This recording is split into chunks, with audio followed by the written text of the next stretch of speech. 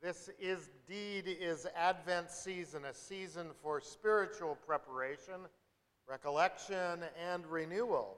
As we make room in our hearts for the Christ child and the love of God, may we also make room for our neighbors, for the stranger, for the other, and for ourselves at God's table.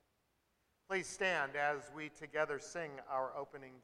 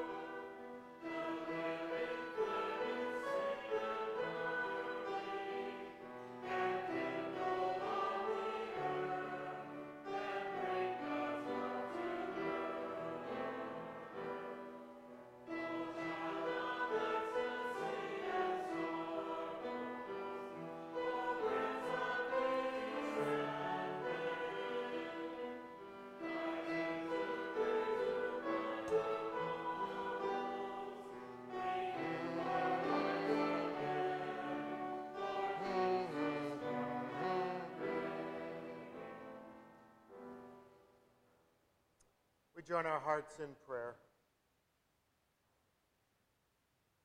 Gracious God, bless us today and every day with open hearts and open hands.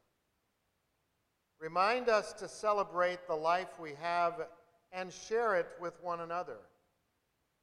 Guide us and enlighten us to bring out the good in ourselves. Amen. Please be seated.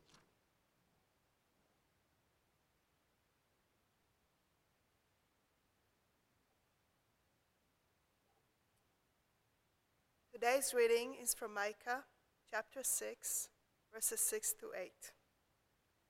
I'll read the Hebrew first.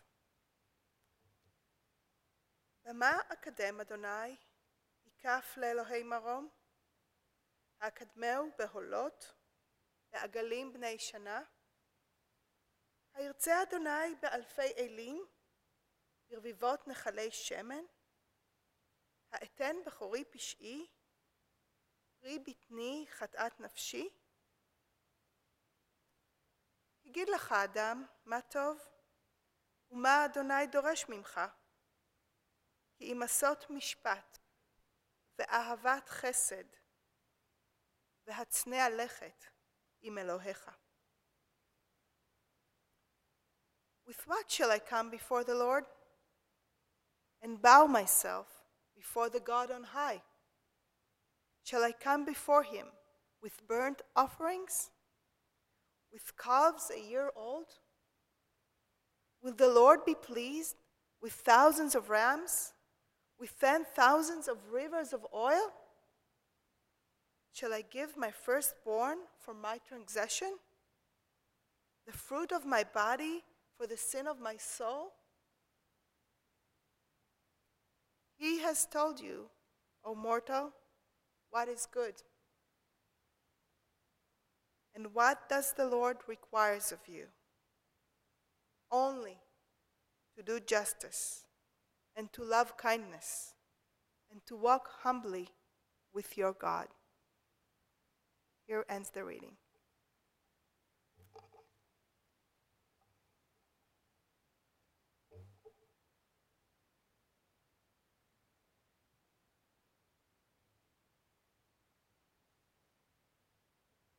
Good morning.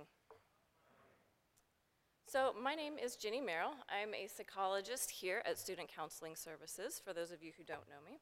And for those of you who don't know, all of our CLU students here have access to free mental health services on campus, which I think is pretty amazing. And I think it's pretty amazing that this gets to be my work.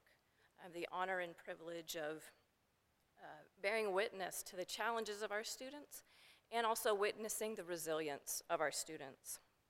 So a lot of my work ends up being helping people figure out how they're getting in their own way. And hopefully to stop doing that, or do it less, or maybe even just become aware that we're doing it. And a lot of us are very skilled at doing this. And there's any number of reasons that that might be true. When Rabbi Bell invited me to speak today, she reminded me the theme of chapel was room at the table. And so I began wondering, what are some of the ways that we might keep ourselves from the table?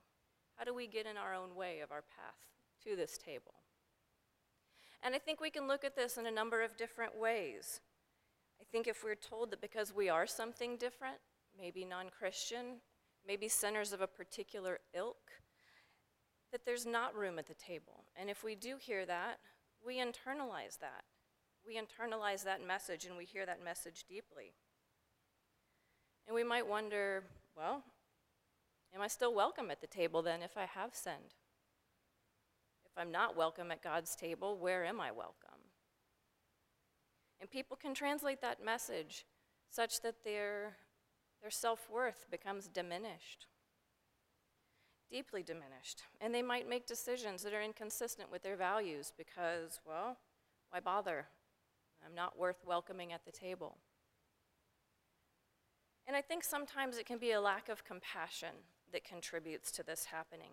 Compassion towards others, but certainly compassion towards ourselves. Compassion towards ourselves isn't something we're necessarily all really great at. So can we learn to have compassion towards ourselves in order to accept our worth at the table? So I was a theology major for about a semester and a half in undergrad. And I was very passionate about the topic. I declared, like right out of high school, this is what I was going to do. And so I was super excited to take this class on Vatican II, which is a council that essentially brought the Catholic Church into the 20th century. Because when I was in undergrad, it was way back in the 20th century. But I had this really powerful moment that I still remember in this class where we're doing a reading and I realized, wow, I don't think I'm Catholic, if this is what it means to be Catholic. In spite of years of Catholic schooling, in spite of being a member of the church since before I was born. And what caused me to question that was this section of the document that detailed who was Catholic and who wasn't, essentially who was saved and who wasn't. And it was really difficult for me to bring myself to believe that a God that loved all his creation would dictate this, that some were deserving and some were not. And that's where I kind of started to get into my own way. And I pulled back from the church, feeling like I wasn't worthy or welcome because I didn't believe in these ways. So I hope that you can hear the lack of self-compassion that I'm having as I talk about that towards myself, or that I was. And it took some time and recognition to get back out of my way, and honestly being at CLU and seeing how welcoming so many are here has made a huge difference in that. So another way that we might get in our own ways is through unbelievably high expectations that we have of ourselves. And this is something that I've frequently helped students with. We have very high achieving students here. And this, as many of you may know and live, can be both a curse and a blessing. So it's easy to conflate success and perfection. Perfectionism is something that I treat pretty commonly, and it might sound weird to be like, well, you treat perfectionism like you would treat depression? That sounds bizarre, right? But perfectionism is good, right? We want to be our best selves. Why wouldn't we want to strive to do that? And really, perfectionism is dangerous and different from striving to be our best selves. Perfectionism can lead to things like depression and anxiety and addiction. Brene Brown is a researcher out of the University of Houston, and she studies things like perfectionism and things like shame. And she shares that self-striving is self-focused. It asks, how can I improve? Perfectionism is other-focused. It asks, what will they think of me? If I don't achieve any of those things, then what will they think of me? I have to have all A's. I have to live on the right side of a particular highway in a particular part of town in order to be accepted. I have to drive whatever certain kind of car. And if I don't achieve those things, I don't achieve perfection, then I'm not worthy. And if I'm not worthy, I can feel ashamed. But here's the trick. There's no such thing as perfection, right? It's unachievable because it does not exist. But if that's my expectation for myself, what does that set me up for? Essentially failure. I will continue to fail because I can't achieve something that is unachievable. And it's easy to get caught in that trap. We have to learn to be compassionate towards ourselves in those moments when we fall short of expectations. It's much easier said than done. The good news is we will get plenty of practice and opportunities to do this. So let's think about the expectations of the season for a second. We have to make the best dish at the office potluck. We have to get everybody the perfect gift while staying wrapped in the holiday cheer as you fight the crowds of other people working towards that same slice of perfection. We have to completely redecorate our homes for each event to achieve the perfect holiday field. You have to find the perfect ugly sweater. This is a very, very long list of perfect things we have to do. So what does it mean if I don't do all those things? What if I can't smile through the inevitable, uncomfortable political discourse that will come up over breakfast with my in-laws? Does that make me a bad person? Or can I remind myself that these situations are hard and that I'm going to do my best to be my best in those moments? That's self-compassion. So the reading today, in my mind, speaks to expectations. In my religious upbringing, I heard a lot about worthiness, what we had to do to be worthy of God's love, as if there was a question. The most solemn moment of Mass is prior to receiving the body of Christ at communion, when we say the words, Lord, I'm not worthy to receive you, but only say the word and I shall be healed. So there's a chance, right? There's a chance in there of worthiness. And I realized over the years that there were ways that I was keeping myself from the table when I actually was welcome. God says so, but I couldn't hear that. I was very focused on actions. What do I do?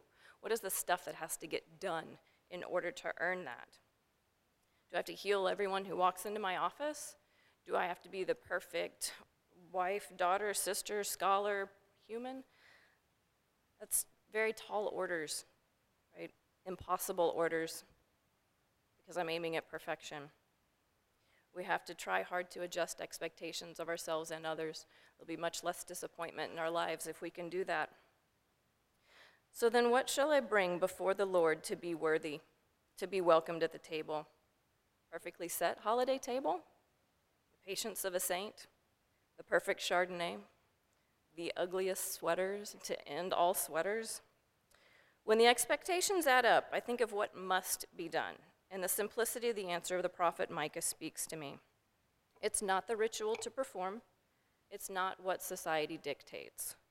It is how we live and how we act in the world. It is three things: act justly, love mercy, walk humbly. These are the things that pave the path to the table in my mind. Whoever we are, whatever our background, whatever our story. Act justly, love mercy, walk humbly.